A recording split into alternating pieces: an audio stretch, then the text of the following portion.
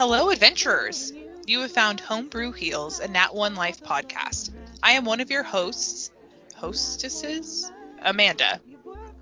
My sister Sarah and I will be talking you through some of the Nat Ones we've rolled in the medical health areas of our life. We are not medical professionals by any means, although I personally have watched quite a bit of Grey's Anatomy. We will be sharing our experiences, how we're advocating for our health, what the experience is like in all its details, good and the gross, the cost of the adventure, and most importantly, how we are working to stay happy and motivated through it all. Journey with us and start to find your way through this Nat One life. I have an exciting update. As you know, we shared our gut goals for 2021, and I am finally about prepared to start my new diet. Or I should say new. It's the SIBO diet, like we talked about. I was all prepared to start it on the 1st, and then I thought, you know what? I probably should share this journey, so it took a little more preparation. But Monday, the 8th, we're starting it up with the rifaximin and the diet. But one thing I did cut out this week, Sarah, and I talked to you a little bit about it throughout the week, but it's kind of crazy, was soda. Yeah. And I immediately started to feel better. Yeah. And I don't drink a lot of soda. You and I were just talking about this, but I don't drink a ton. What about you? Right. I'm the same way. And I have to say, I've been trying to cut back on the soda ever since after the holidays. And so usually if I do choose to have soda, it's 8 to 16 ounces within a day. And that's it. So it's like one glass of Right. pop. Yeah. And I was sharing with you, my diarrhea issues were reduced probably by about half. I haven't woken up and had to have diarrhea first thing in the morning every single day. Like, that's normally how I start my day. See, and that's crazy. Yeah, I know. So, and I think, but if you think about it, usually I would have my soda at night with dinner. Sure. Yep. Same. And so then my body processes it and I wake up needing to shit my brains out. So it got me thinking. So I decided to do a little research on soda, and I shared with you the link. I absolutely love Healthline. You and I were just talking about this earlier. I think it's a great resource for health information. Everything is cited so that you can go see the actual scientific study. Which is nice. Which is really nice. And so I find it a very great information to at least find some basic research material on different health issues. It has a whole section, kind of like a trending section, what's new, different things like that, what's going on in the health world. And, I always like to look at their mission and their About Us page. And on healthline.com, About Us, they're big, like in big black, it just says, you're on a journey to health and wellness, and we're right there with you. And how you feel affects every single day of your life, which is why you work so hard to get well and stay well. So no matter what your journey is, we're here to support, guide, and inspire you. They cut through confusion and try to make it straightforward, expert-reviewed, person-first experiences to help make the best decisions for yourself. So that's like why Healthline is here. That's awesome. Yeah. And then the other thing that I really loved was in there About Us, they talk about that they cover all facets of physical and mental health openly and objectively because they're here for the whole person, for your whole life. And a lot of times what I've seen on a lot of the health websites or blogs is it's very focused on like food and fitness, but mental health is like nowhere to be found. Yeah. And your body can't run the way it's supposed to if your mental health is out of line. And so if you guys haven't started listening to our Pursuing Your Patronus podcast, you definitely should, because it's all about mental health and it's sharing a lot of really rough stories. But the light is that everybody that you listen to got through that or are Yep. working through it. And so they have some great things to share. And it's also nice because we're not just telling you what's happening, but hopefully we're providing solutions as well. Like right now. Things that worked for us or are working or that we're working through. I mean, honestly. So yes, that's a little bit about healthline.com. But what did you think about the article I sent you about soda? Yeah, so I definitely thought it was really interesting, and I liked how it was informative, like up to a certain point. Like you were saying, and how they kind of describe, they give you like the basic information, and they lay it out very easy to read and to digest mentally and whatnot. So, and then I see the links here that will take me to, well, I want to read more on that, and I can do so. But the one that stuck out to me that you sent to me the most was the liver situation, and how I understand how important your liver is, but it's one of those organs where I mainly hear about it because of alcohol. Right, because you think liver failure. Exactly. Because liver you failure, drink too much alcohol. Because you're an it's alcoholic. Cleansing you because, like, oh, don't worry, I'm just gonna kill my liver, like tonight. Right. Don't worry, I'm just gonna filter all this alcohol. Yeah. But there's our livers do so much, it's ridiculous. And it's one of the only organs in our body that can regenerate. Which is crazy. So like if you donate half your liver will grow back. Ooh, that's like human evolution, like, right? Isn't that crazy? Trying to get somewhere. And so we already have this like amazing organ in our body and we fucking destroy it. But yes, I thought it was really interesting the why behind the impact of soda on your liver. So we found this really great article, and we're just going to go down these lists of the reasons why soda is bad for your health. There is absolutely no shaming about drinking soda. It's very scientific. Just this is what it does. You can choose to do what you want, but this is what it does. These are the facts. So let's run down some of those facts. Sarah, you got number one. Number one. Well, as predicted, sugary drinks do not make you feel full and are strongly linked to weight gain. Okay. And I feel like we all know about the weight gain, but I was intrigued by the feel full part. Well, I should say everybody should know about the weight gain if you're in America, because that is like our leading issue. Number one country for obesity.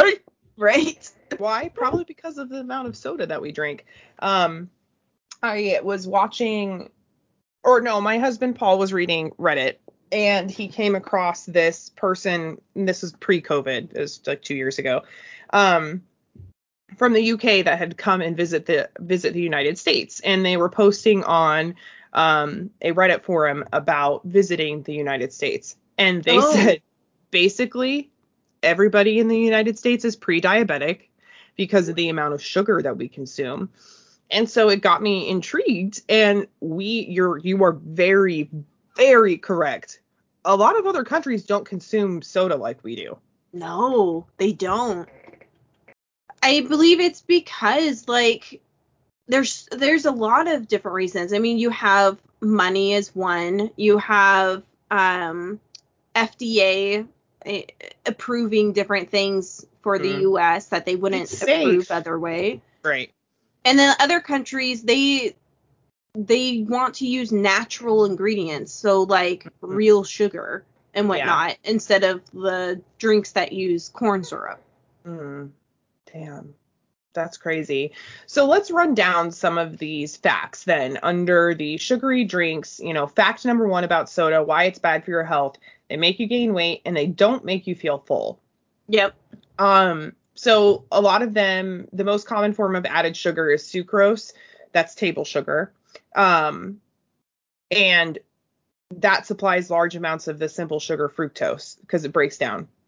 When you eat like oatmeal or something that is more of a complex carbohydrate, then your body breaks it down differently, and it breaks it down into glucose. And so it's like how you're digesting your food is supposed to lower your hunger hormone, Right. which I'm It's reading. Yeah. triggering your brain. So essentially, we all know that our brain is pretty much connected to every part of our body because it's what's controlling us or how we control our body. But it is also doing things where we are not aware of. So like our heart beating and our food digesting. We don't focus on that. So the brain set up a way to have signals transfer from these different organs up to it so it can keep track and they can communicate. So Yeah, like stop eating, you're full now. exactly, like our sense of fullness is not actually always the food physically being in our stomach. Right, It and that's can why be our brain talking to us. right. And that's why they say you're supposed to eat slower, right? Exactly. So that way the communication between your stomach and your brain, it has more time to happen, and that way you get that sense of fullness sooner rather than you're like eating 2 plates in and you're like, oh, now I'm Oh, getting that shit. message. Now I've overeaten and I want to throw up. Exactly. Yeah. That's interesting. And it makes sense based upon, there was this one sentence in this section of the article that was like a slap in the face. And it was when you consume liquid sugar, which I love that that's what they call it throughout this article. When you consume liquid sugar, because that's essentially what it is, you're adding it on top of your total calorie intake normally. And because you don't feel full, it's not triggering anything. You just eat more. And so the article said that people who drink sugary soda in addition to their current diet usually consume 17% more calories than before. And 17% is actually quite a bit. That's what I was about to do the math. I'm like, okay, so that is 340 additional calories in a day if you're eating a 2,000 calorie diet. Which And if you're that's drinking a only lot with of sugary one sodas, drink, right? Oh, it just says yes, one study. one So study. we don't. So we're not sure how much. So that's what I would like to know more of. Which Let me go to the article, right? Right, exactly. Okay, let's see here. In a crossover design, 7 males and 8 females consumed dietary carbohydrate loads of 1880 kilojoules per day as a liquid for soda or solid jelly beans during 2 4-week periods separated by a 4-week washout. Oh, they were allowed to consume them however they wanted. See, so that's interesting to me because I am curious about what if you do it throughout the day?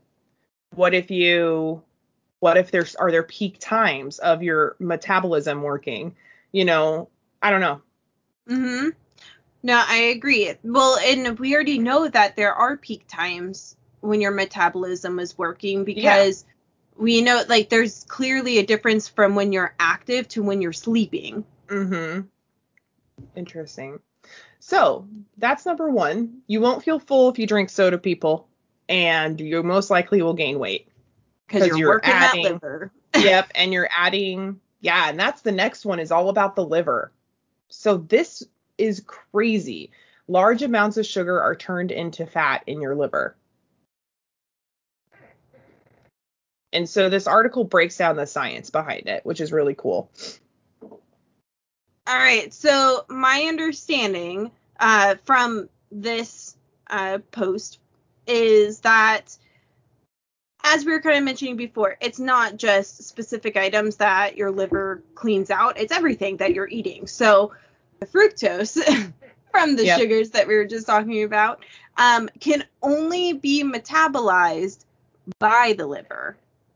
So the glucose, the good stuff that is working with your brain to tell it, hey, we're getting some food. Okay, stop eating. We're full.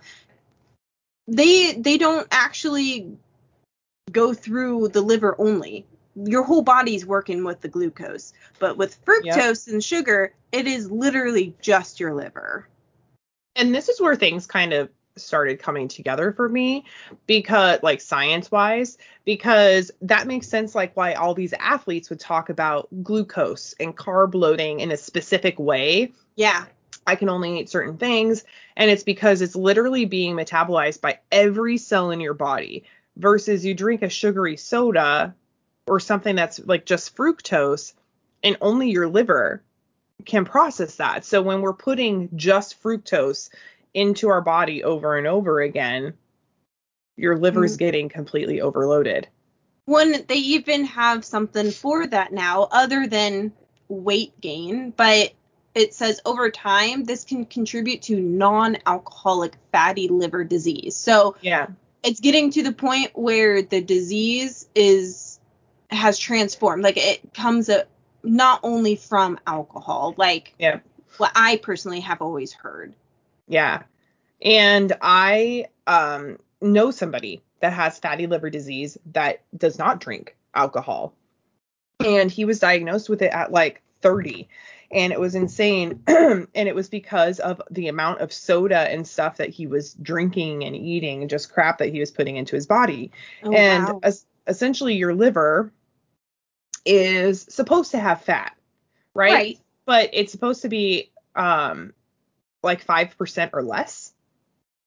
And if you have more than that, then you're considered to have a fatty liver. Drinking too much alcohol is definitely a huge role. But what they're finding is that now they are fatty liver disease is becoming so common that they think about 25% of the people in the entire world have fatty liver disease. Wow. Isn't that insane? And it's That's all just because of what we're putting in our body. But what's crazy is it's reversible at that stage. Yeah. Anyway,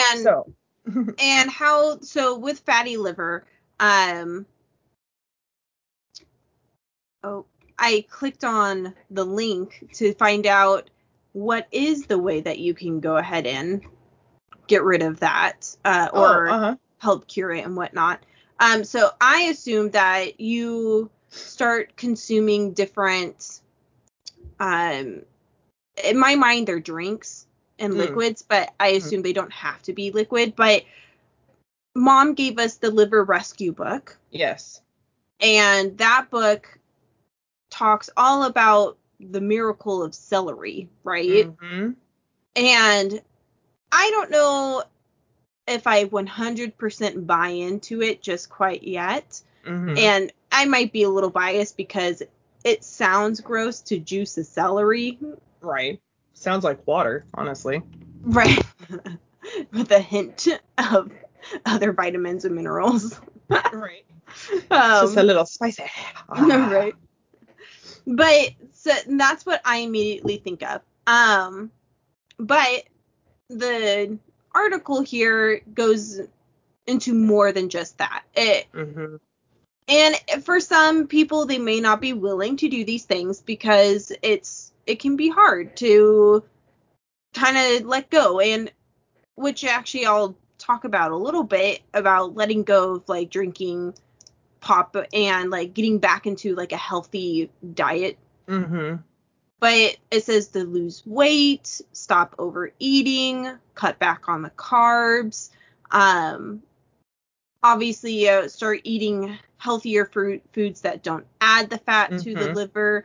So it's all your typical response. Like your liver is fat. It's the same situation as if you were overweight. How are you going to lose that weight in a healthy manner? Yeah. I haven't done enough research on celery yet either. I think that may be a research thing that we do. Because I know about milk thistle. So that is one thing that they talked about in the fatty liver article about milk thistle is an herb, and it has like a liver protecting effects, and can help cleanse your liver. And so it can be combined with vitamin E, and it's supposed to help with like inflammation and liver damage reversal and things like that. Now, we have a friend who is a chemist, and he confirmed milk thistle. Yeah. For us as well. Probably like last year. I don't even know if you remember that conversation. No. But milk thistle will help to clean out your liver. Anyway, but I would love to do more research on celery, but I wonder if it has similar properties as milk thistle. And that's a reason why. Because as you guys know, I've been doing some research on terpenes in food, and cannabis specifically is what we've talked about. And celery does have the same terpenes as some of the cannabis products that I use for inflammation, for pain. And so it's caryophyllene, I believe, is the terpene that celery has. Let me look really fast. Terpene. Man, if celery is like the magical food that everybody should be like eating, I'll be so shocked, because I feel like not even dietitians or the healthy articles or stories that you hear about, they don't include celery at all. They actually suggest like celery is one of like the most useless. Because it's mostly foods. water.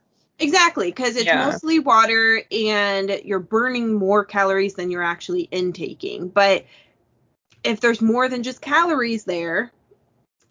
Right. Exactly. There's, well, and that's what's crazy to me is they're still discovering terpenes. Yeah. They're still discovering different types of CBD, CBG, CB, blah, blah, blah. There's so much we don't know. And I guess that's my, like, I believe it. Yeah. You know, I'm going to do some more research, but I am completely convinced most likely there's shit we don't know about celery. You know, at least at some level, there's shit we don't know. But yes, caryophyllene is the first known dietary cannabinoid. So it's a common component of food that is recognized as safe status, blah, blah, blah, blah, blah. But caryophyllene contributes to the spiciness of black pepper. So it's in black pepper. It's in cloves, rosemary, cannabis. Obviously, that's why I know about it. But it's insane because it has proven to help with Alzheimer's-like disease types, help with anxiety and depression, help with human tumor cell growth, suppressing tumor growth. So we know it helps with treatment of pain, inflammation, osteoporosis, colitis. So we're talking about, you know, issues, diabetes, all these different things, liver fibrosis. Sorry, I'm going down a freaking long list here. So we know that scientists have actually studied that. And they're starting to discover this. Yes. And it's been proven. But you know, the cannabis industry in the United States is pretty fucked up because it's not federally legal. And so we'll get there eventually. But I think about countries that have had cannabis legalized federally, like Canada, and the amount of hopefully scientific study that they'll be able to do and start to link some of these things that show up in cannabis and in our food and help people see, oh, I don't have to smoke something and hurt my lungs. I could eat a stick of celery a day. Right. I could do X, Y, and Z. And maybe I only smoke for enjoyment, or I don't need to smoke at all, or, you know, whatever. But it's just really interesting to me that there's all these similarities between all these plants. And then we have proven data that shows these can help with X, Y, and Z, but yet we don't want to look into the cannabis side where things are like the dots aren't getting connected. Right, exactly. It's like they're still separating the two when in fact they should be combining forces to basically fight the whole health issue, like health concerns. Exactly. Anyway, so fatty liver, that was number 2, people. We got 13 of these to go through, so number 3. Sugar drastically increases belly fat accumulation. Yes. So This one, I think we know, it kind of goes back to the weight gain, but fructose is linked to a significant increase in a specific dangerous type of fat around your belly and your organs, and it's known as visceral fat or belly fat. And, you know, they talk about like apple shapes, people's shapes, you know? Yeah. Yep. Mm-hmm. An apple shape is a dangerous, quote, shape, just because it means you're holding most of your weight in the middle section of your body, which is around all of your vital organs. Your organs and whatnot. Yeah. And so people that consume beverages that are sweetened with either fructose or glucose, because again, we talked about you're adding calories on top of what you're eating. It's just they're going and they're seeing an increase in not just fat in general, but specifically in their belly fat, which then increases your likelihood of heart disease and the fatty liver and all of those things that we just talked about earlier. Diabetes, exactly. Yeah, so it's kind of interesting. That one was really simple, but because it's basically like there's like 3 of these. It's like, hey, guess what? You get fat. Yeah, we get that. We understand. Oh, right. We've been told this quite a bit. Right. So number 4 is actually, I think something that we're aware of as well, but sugary soda can cause insulin resistance. Yeah, I feel like this one is where it's on the line, where for me, I knew they were tied together only because of like family history and different family members that we have. But I was not aware that it was actually like confirmed and proven. Yeah, it's totally proven. I mean, they know like if you drink this, you're basically tricking your body. You're not tricking your body. You're adding sugar into your blood. And so your pancreas produces insulin because it has to consume or remove that. It has to level things out so you don't have like a sugar issue. And that's what it's supposed to do. Well, if you keep putting all of these sugary drinks in, your body becomes less and less resistant to the insulin. So I think it takes more insulin. Your body has to produce more in order for you to do that, or then it just stops producing insulin altogether. Right. Your body is like, oh, you're doing this for me. Like, I don't got to be here. Right. And then you become insulin dependent and have type 2 diabetes. So it's kind of crazy. But again, I think that we all know that, but it's one of those things that unless it's happening to you, there's a easy way to get into a mentality of, I don't have to worry about that. It's not impacting me. I feel fine.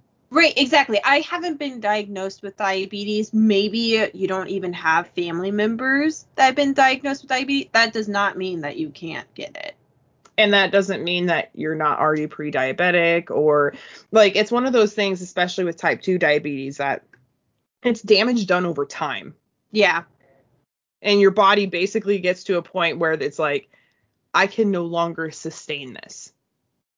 I can't do this anymore. And so it stops.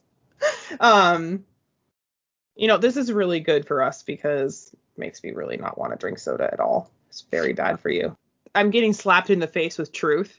Right, exactly. I'm 37, almost 38. The older that we get, the harder it is to correct damage already done. And at this point, I could be on my way to being diabetic. I think about all those fucking Valentine's hearts that I just ate over the last couple of weeks. Well, and I think about my chocolate addiction, and I'm like, that has a lot of sugar in it. Yeah, I mean, yeah. If you're reading it and if you're really reading the words in this article, it's about sugar. Right. It's versus fructose.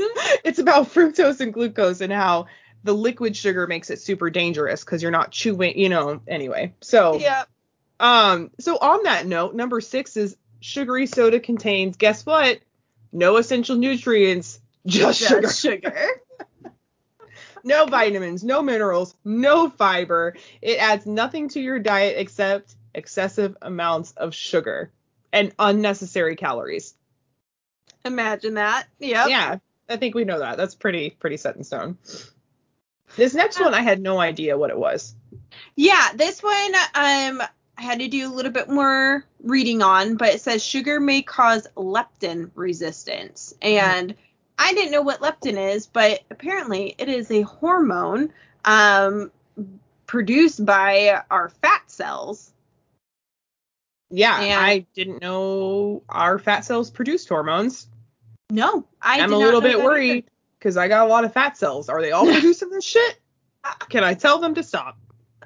Well, yes, you can control your fat cells, which then therefore controls the leptin that is produced. But so leptin isn't bad though. It helps regulate the number of calories you eat and burn. It kind of, when I was reading it about it, it reminded me also about anorexic people that get to a point where they can't lose any additional weight, and it's because anything that they're eating, this leptin hormone trigger, because it's also the starvation hormone. Mm-hmm. And so if you're not eating enough calories, your body goes into quote starvation mode, and it's this hormone being produced, and that's why like heavy people can still be anorexic, but your body, you won't lose weight right away, and it's because your body goes into this starvation mode of like trying to expel the least amount of energy to keep you alive. Yeah. And so it doesn't want to lose weight. It wants to keep all of that stored energy, because essentially that's what it is. But that's how I was reading about, or what I was reading about that hormone too. Well, that also makes sense because you hear a lot of times like people who force their body into that mode, into starvation mode, because then they start doing other things on top of that to help tell the body, no, we need to get rid of this fat. Like this, you're not actually starving. Yeah. Like we just need to get rid of this fat. Whether or not I find that healthy, I'm not sure. I think that's shocking to the system, in my opinion, but I haven't done any research, to your point. Exactly. Like it sounds rough, but ultimately maybe our bodies can handle it. I don't know. Yeah. Well, one thing that I found really awesome though about the leptin resistance is that it seems to be completely reversible. If you start to eat a better diet and you get off the sugar, then in animals anyway, it reversed itself. Next one up, sugary soda might be addictive. What? Imagine that. What? This totally makes sense to me. And this part of the article talks about the chemicals that are released in your brain because of how it makes you feel and how it tastes. And you and I, you guys, if you haven't heard us talk about food and endorphins and all of that, you're missing out. So go back to the beginning of the podcast and listen if you haven't already. But food in general releases a lot of endorphins and dopamine and feel-good hormones. And so sugar obviously is giving us that almost instantaneous release because it's liquid and getting right into our bloodstream and all of that. And then it becomes addictive because we want to feel that way again. Yep. Well, and I have to say, like you're mentioning before, they've talked about it. It's the whole chocolate situation. Yeah. Like I am addicted to chocolate. I admit that. I know it. And you love it. You're not ready to break up. No, yeah. I had some last night. Yeah, right. It's hard to prove like addiction in humans because, you know, we lie. We have higher functioning brain, you know, all of those things. But one thing that they did say is that the binging on sugar has similar effects in certain people as like drugs. Like hard drugs, cocaine and heroin and those kind of things. So it gives us that feeling, that euphoric feeling. And so it's so tempting to go down the street and be like, oh, there's a Coke machine. We have a Coca-Cola plant by where my husband used to work, and they're 25 cents for a can of Coke. What? Right? I know. I shouldn't be telling people this. We're supposed to be trying to get people off the soda. Right. And so he would go and buy them. But it's so easy to just crack that top. And you and I have even had oh God, I just want some bubbles. Yeah. I just want some bubbles. That's an addictive comments if I've ever heard one in my life. Yep. It sure is. Because there's nothing, like, literally there is nothing good about the bubbles other than getting that sense, like, that feeling, like, of happiness from it. That's it. And usually that would be okay, except the sugary drinks are not good for you. So therefore it's not okay. Right. You know, and some people have tried, like, the bubbly waters, you know, and all those. Yes, but I'm those are wondering, becoming popular. I'm wondering if there's the same hormone release and all of that, because there's no sugar in those. I'm wondering if the same kind of, like, euphoria is occurring.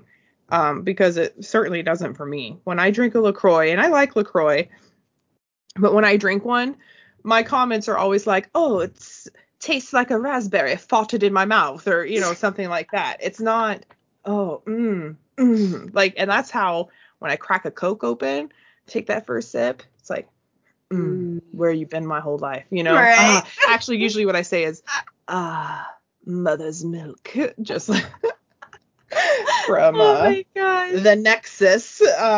Anyway. Well, and I have to say, for me personally, it doesn't release the same feeling because I have yet to find one that I really enjoy. Yeah. I do not like bubbly water. It does not taste good. Yourself. You're like, I am liking this. I am liking this. I'm liking it. Maybe. Tastes just like a Coke. Just like a Coke. Trying to convince yourself. Yeah.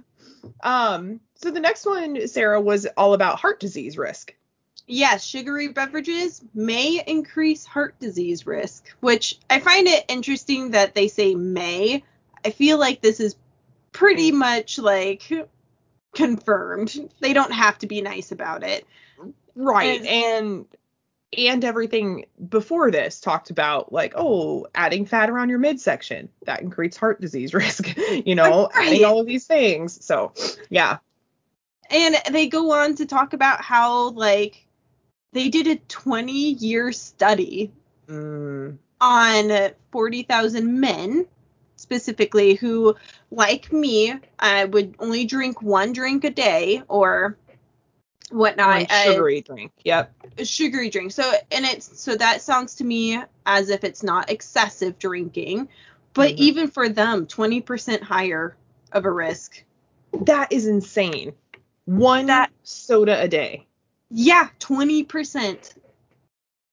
And it says 20% higher risk of having or dying from a heart attack. Which in my mind means, you know, some of those 40,000 men probably did die of a heart attack. And obviously there's other factors, but I mean, that's a pretty high percentage for just one soda a day. And I don't think average Americans drink one a day. I think it's more like 24 ounces. If you think about how much you go to a drive-through and get a large soda, I mean, that's consuming like almost a quart of product in a day. Let's see here. For pop specifically, within the U.S., it says for the whole year, 38.87 gallons per person in the year of 2018. Per person, 38 gallons? Uh-huh. That's more than a gallon a month. That's more than 2 gallons. That's more than 3 gallons a month. Sorry, I had to do the math, people. You're going down the line. 3 gallons a month? That's almost a gallon a week. Almost. Holy well, you shit. think about, like, I can understand on a daily basis, people are drinking pop on a daily basis. It goes by fast. Like, you're sucking it down. Wow. Because, like we said at the very beginning, you don't get the sensation of being full, so you just keep going. Yeah. And some people start their days that way, too. They go to a 7-Eleven, they get a big gulp, and they're like, this will get me through the day. That's their caffeine intake, yeah. Well, and their sugar, because, I mean, it does give you some energy, right? Yeah. But then they're not eating anything else. Think about it's the fake it's like the simple sugar. Fake energy. Yeah. Mm-hmm. That's what. Sorry, I lost the word. It was fake energy Yeah, it's not like sustained. Yeah. Exactly. Mm-hmm. All right, so let's talk about one that hits a little closer to home. Cancer risk. Yeah. With soda. We've had people in our family die of cancer.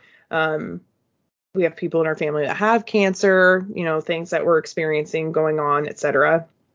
And Healthline talks about specifically in this article that the cancer tends to go hand in hand with other chronic diseases like obesity, type 2 diabetes, and heart disease. So I don't feel like this is unknown, right, to all of us. Maybe and it even says that it's like it's not surprising to see that it's here. Right, exactly. Maybe some people just haven't connected the dots. Yeah. But this next part, the study that they talk about, I was like, what the actual fuck? Well, there's two parts of it. Anyway, yeah, okay. Give us the stats because right. we just went over the average amount of intake. Yep. Okay, so the average amount of intake people was about a gallon a week, a little less, okay? So in this article, Sarah, Healthline quotes a study of over 60,000 adults, and they discovered that within those adults, those who drank 2 or more sugary sodas per week were 87% more likely to develop pancreatic cancer than those who didn't drink soda. 87% more likely. Oh my gosh. And I was like, oh my God. And then it gets deeper. Then they're like, oh, and if you're a woman, it's even stronger in you. Then it gets even deeper. Like this whole section just really hit close to home. And then they're like, oh, and if you're postmenopausal, which I am, people, because remember, I've had all of my female organs ripped out of me. Mm-hmm. And you happen to drink a lot of sugary soda, then you're even at a greater risk for endometrial cancer, which I don't have to worry about because I don't have that. I don't have a uterus. And the cancer, the lining of your uterus. And so I was like, holy shit. I think about the women in my life, like mom, grandma, things like that. And it's just the sugar sweetened beverages are insane. But then it hits home with our poop issues. What's more, it says. What's more? Because it just throws it in there like a little nugget of information. Sugar sweetened beverage intake is linked to cancer recurrence and death in patients with colorectal cancer. Yeah. Which we have SIBO. I have been diagnosed with IBS-D. Mm-hmm. So colorectal issues and having the issues that we do, we're already at an increased risk. And I'm just like, oh my God, sugar is the devil. Sugar is legit the devil. Well, and so going back to those numbers, 60,000 adults and those that drank only 2 or more sugary sodas per the week. So 2 within the week. And we've already confirmed on average people are drinking just under a gallon. Right. So I want people to understand how much this is. Okay. So let's just do the math. An average size of a soda can is 12 ounces. Okay. When you go and get a Coke can, it's 12 ounces. If you drink 2 a week, that's 24 ounces. Most people in the United States are drinking, let me get close to my mic, 128 ounces a week. Oh my gosh, This is why that person from Europe said all these fucking Americans are pre-diabetic. They don't know what the fuck they're doing. Right. Like, holy shit. No, and I have to say, this is starting to get me nervous on a whole other level. So for me, like what we were kind of talking about before, I cut back on like pop and everything, sugary stuff after the holidays. And I say cut back because I'm not the type of person who can go cold turkey, really. It doesn't go well for me. I end up breaking, and it gets much worse. And for me, and I don't know if you're similar, but for me, if I do that, if I go, I'm not going to have any of something, it's all I can fucking think about. Yeah. I'm like, exactly. oh, but I just look at that Coke sitting. It's like it's doing a seductive little dance for me in the corner. And it's like, oh, yeah, do it. Let that condensation slide down the can. Slide it down. And you're just like, I can't wait to crack you open and pour you in a glass full of ice. Yeah. People, addiction. Like, I don't know what you're talking about. But, like, I'm now thinking about my son Mm-hmm. and how we Soda? limit him on sugary drinks because Yeah. I knew before, obviously sugar's not good. I don't want him to become overweight. Like, he's already a tank of a kid. He does not need assistance on. Yeah, he's built like his dad for sure. Right. So I limit him to like one juice a day or maybe one specialty like pop drink a day.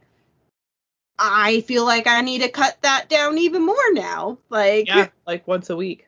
Exactly. Or try to find an alternative to something else that he enjoys. Right. Like, obviously, I'll read the nutrition labels. I'll find maybe substitutes that he'll enjoy and whatnot. But he's only 8. He has a little body. Mm-hmm. Not an adult. Yeah.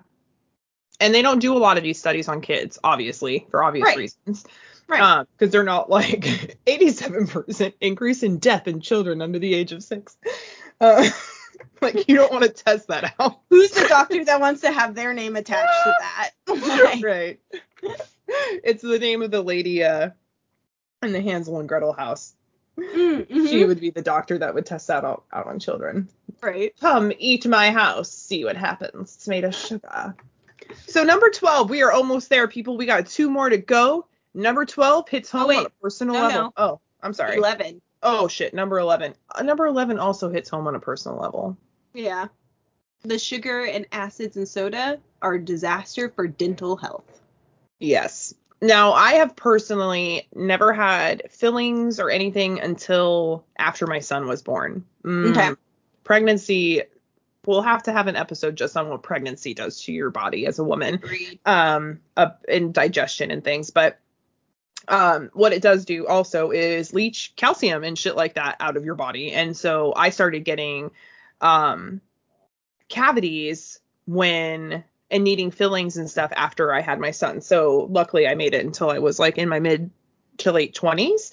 Nice. So I had great oral health, but now my dentist has actually told me, oh, you're a sipper, aren't you? And I'm like, what do you mean?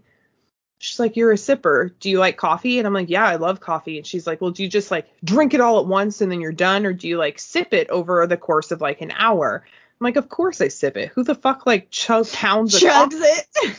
And she's like, well, you should. And I'm like, what do you mean? Well, you're allowing that sugary, because I like a latte, right? So I have milk, Right. which has lactose in it, which is milk sugar.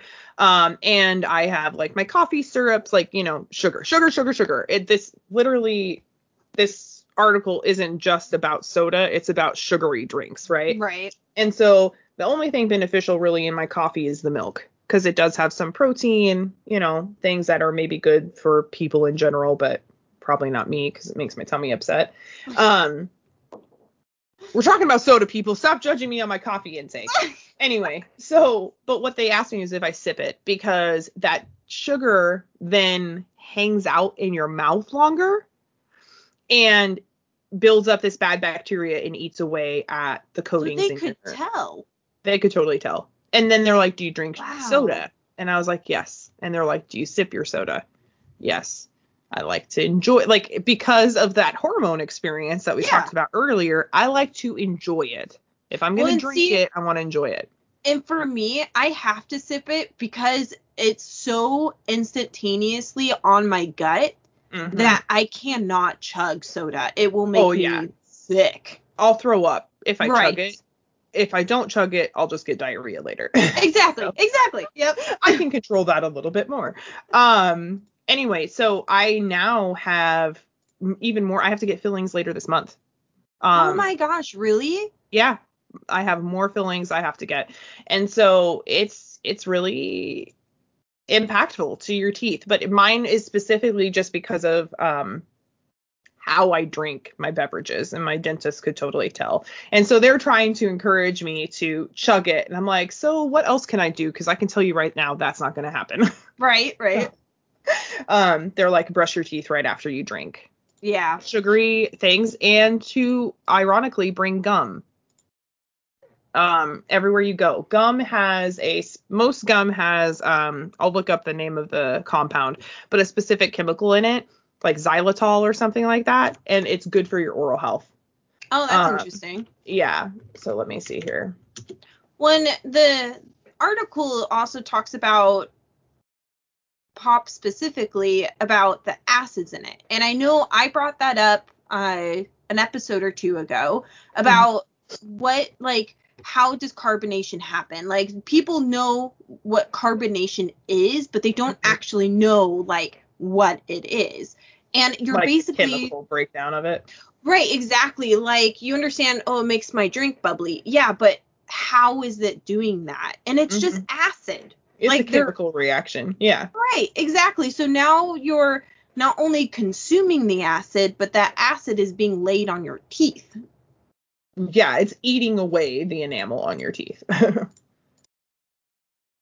Yeah, exactly. And there's two types of acid that are commonly found in soda, and it's phosphoric acid and carbonic acid.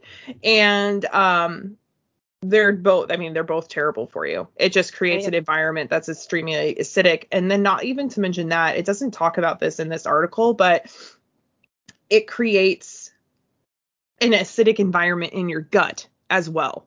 Yes. Yeah. And we have talked about that in our podcast in the past, but that level of acid can be very detrimental because it impacts how you digest your food, or don't digest your food, and also the general feeling of what's going on in your guts. So it is called xylitol. I was correct. But xylitol is a unique sugar that prevents plaque buildup from congregating inside of your mouth. And so it helps to keep your mouth lubricated, I guess. And part of the reason why chewing gum helps is because it's moving saliva around. So it's not just sitting in your mouth. And so it's creating this almost like, I don't know if most people know this, but when you wash your hands, 90% of the germ fighting that you're doing is actually the motion of the water and your hands. The soap is 5%. It's not really, it's not the big deal. An extra. Yeah. Right. And so it's that movement. And so chewing gum creates that movement in your mouth. So it's making sure that that bacteria is not just sitting there, eating away.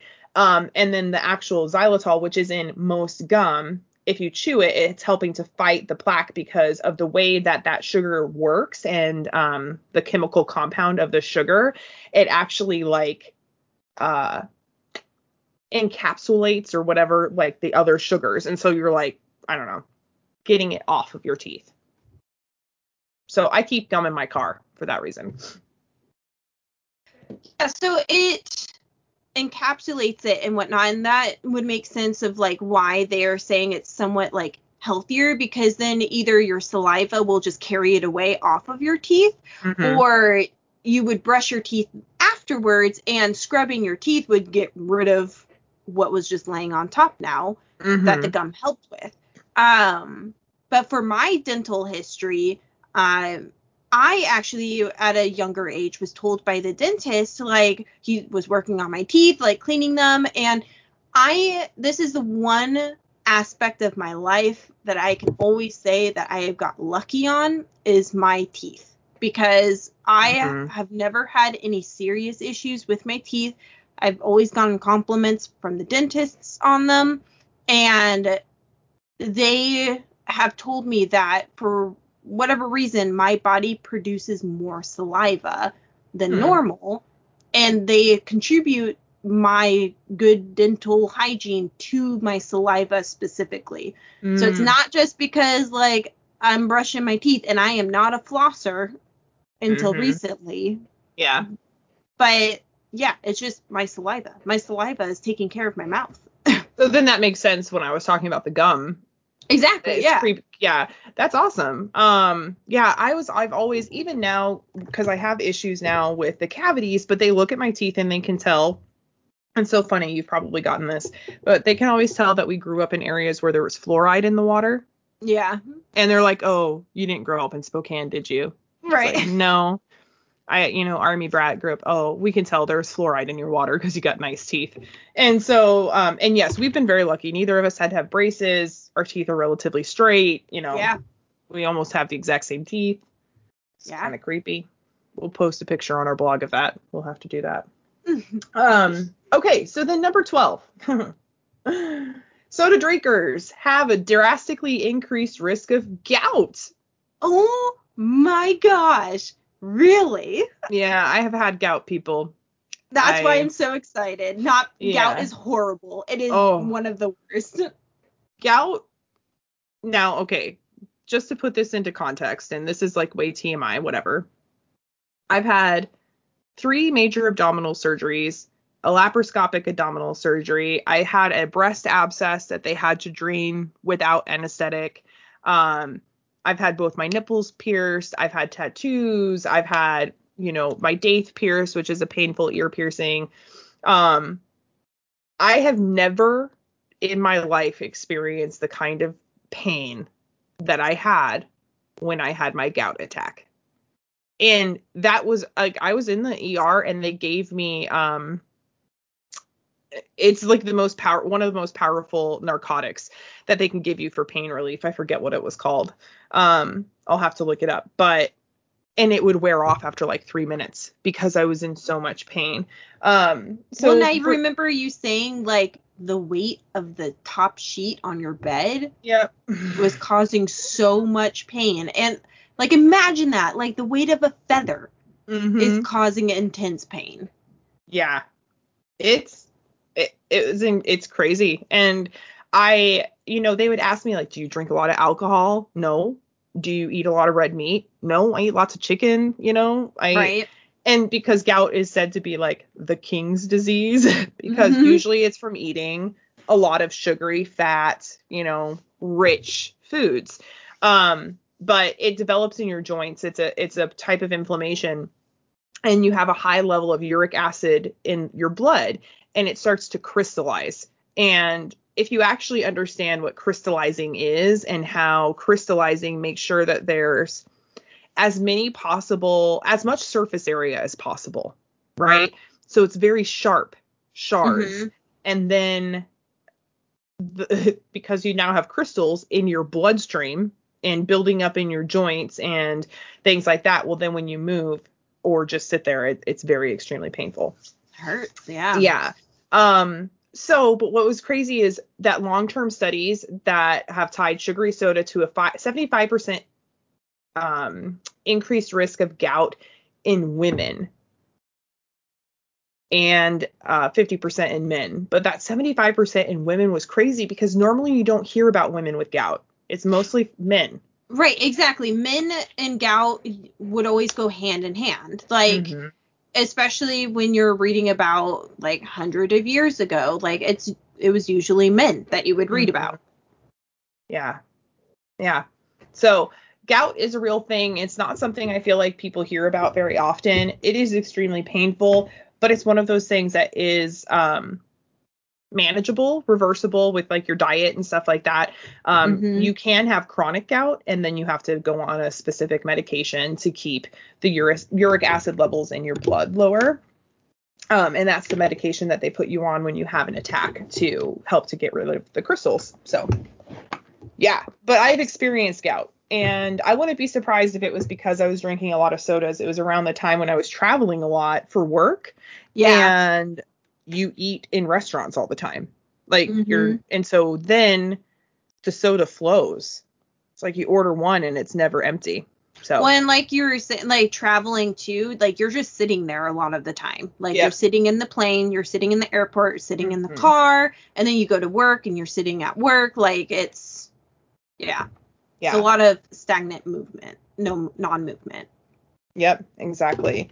This last one, number 13. Last one on the list. And kind of honestly, the one that kind of nailed my coffin shut on I need to stop soda. Yeah. And it's the increased risk of dementia. Which runs in our family. Yeah. And it's something that is so impactful to the people around you. And not to put you on the spot, we can totally cut this out, but you and Brian have experienced just a peek into what this could look like recently. Yeah. And so for me, I experienced it when I was in middle school, I think it was, because we everybody called him Uncle Frank, and he had Alzheimer's disease and dementia really bad, to the point where Dad and I went and had lunch with him just to spend some time with him. And he asked me the same question about 4 times throughout lunch. And it was so sad because you can see, like, he knows that something wasn't right. He knew that he was forgetting something. So he was fully aware that something was not functioning correctly in his brain, in his mind, but he had no control over it. You can't control it. Right. And it's so hard to see. Just that confusion.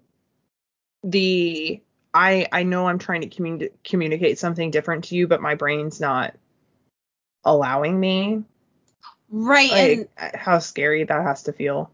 And like you were saying, most recently, unfortunately, my father-in-law had to undergo some brain surgery, and it's so sad because not that long ago he was totally fine. You can talk to him and communicate with him, but then after the surgery, he's trying so hard to talk, but he can't come up with the right words. And so he's using words that he's used for like his whole life.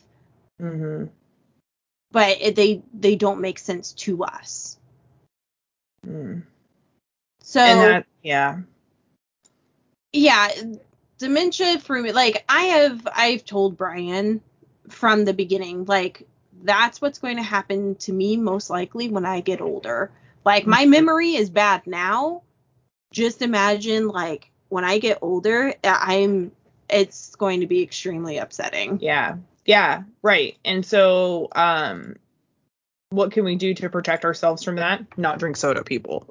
Exactly. Because apparently, and thank you for sharing, just because I think that it's important that people understand, like, we're not just talking about stuff we haven't experienced. Yes, Uncle Frank, you saw more of that because I wasn't around. You were until the end. College stuff. Yeah, and then but now just seeing it, my husband's grandma, Grandma Jane, is also struggling or suffering from dementia. She's in her 80s, and she doesn't remember me. Now, my husband and I, it's not like we've only been married for a couple of years. It's almost been 2 decades. She's seen both of our kids be born, all of that stuff. So she barely remembers Paul. And when she talks to him, it's like he's still a kid. Like, anyway, so it's very impactful. And then you can also tell she knows something's wrong. Like, she's confused all the time. Like, she's saying things, but it's like, that's not right. You know what I mean? Like, searching for a word that's on the tip of your tongue that it's like, right. Like earlier, you were like, it's right there. What was the word I was looking for? Imagine being like that all the time, except for with people you love and right. Exactly. Things and then, like that. Unfortunately, like, I was lucky enough, my brain was able to remember the word. Yes. They're not lucky enough to have that happen. They will not think of the word. Right. It's gone forever. Yeah. So what the Healthline article talks about is studies that have been done that shows that as you incrementally increase your blood sugar, there's a a direct association in an increased risk of dementia. So the higher your blood sugar, the higher your risk of dementia. And then because it's like such a rapid spike in your blood sugar when you're drinking liquid sugar, it just increases it because it's just basically putting you into this like weird hormonal state, essentially. And all of those are associated with dementia risk. So Yeah. It talks about a study also done on rodents that it compared when they drink sugary drinks to the impact on their memory and decision making capabilities. And I find that extremely interesting that if you have people consuming pop on a regular basis, that, I mean, imagine what people would be like off the drink and like off anything sugary, like decision making capabilities. I just feel like that's extremely important. Well, and yeah, we talk about how scientists know that we're only accessing a certain percentage of our brain. A small percentage, yeah. What if that's because we're drinking soda, you know? We're hindering ourselves. Yeah. Yeah, absolutely. But I don't know. Soda is basically the devil. But you know, we're all humans and we all have our vices. So I think that I would encourage everybody to stop drinking soda. Try to join Sarah and I as we also try to stop drinking soda, as I totally just put words in your mouth. No, it's true.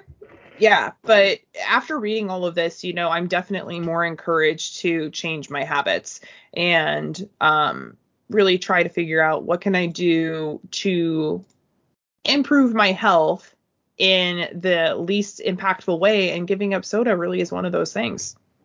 Well, and not only that, but so we're saying give up soda, and for you listeners, you might be like, yeah, that's great. What do I do instead? I'm not going to just drink water. No, and I agree. For me, I've been turning to tea quite a bit. I've been trying different flavors of tea to try and find what works best for me. And then the way I sweeten my tea, quotation marks, is that I just put just a little bit of honey. And I want to do some more research on honey because this article talks about specifically fructose and glucose, and I want to look at honey because honey obviously has other benefits. So maybe we'll do a research episode on honey. Yeah, that'd be good. I think that would be awesome. Save the bees. Save the bees, people. Also, total side note, Morgan Freeman apparently turned like a whole bunch of acres of his land into a bee sanctuary to try to save the bees. Yep, I know. I thought it was really awesome. Yeah. So everybody out there, give up sugar. Not sugar. Give up soda. Probably sugar we should too, but we're not that dire yet.